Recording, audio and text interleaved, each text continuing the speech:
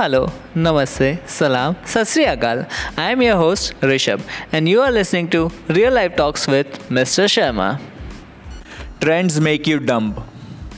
Nowadays, social media is not so simple anymore. I'm not talking about the usage, I'm talking about is how smartly you use it to create a portfolio of yours. The more simple it is to enter the world of social media, the more harder it is for you to step back. But if it is used smartly, then nothing is more beautiful than this social media era. But the sad truth is only few understand the beauty of it is and the rest just followed the rat race. I guess you all are using social media from quite long time. And I am also into it from the time of Orkut. I guess many of you know about that platform. But, I am not here to talk about the history of social media. As you all are knowing the title. But I am here is to make you understand that how trends make you dumb. I know trends are meant to be followed, but not every time.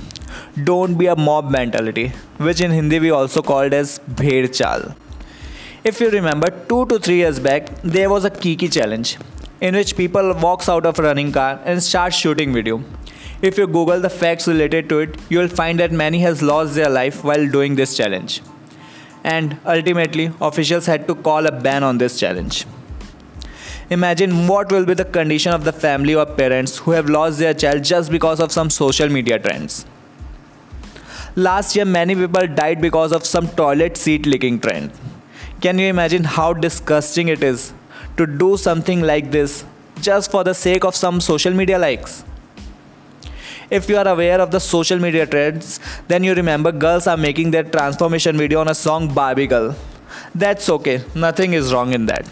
But what blows my mind is boys are also making their videos on the same Barbie Girl song.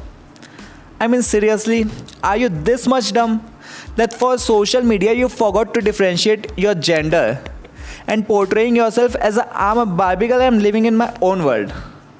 I mean just wow. And the thing doesn't stop here. There are many such trending music which are following just because it is trending. Just because of some eye-pleasing numbers, people have forgot to use their brains, their common sense.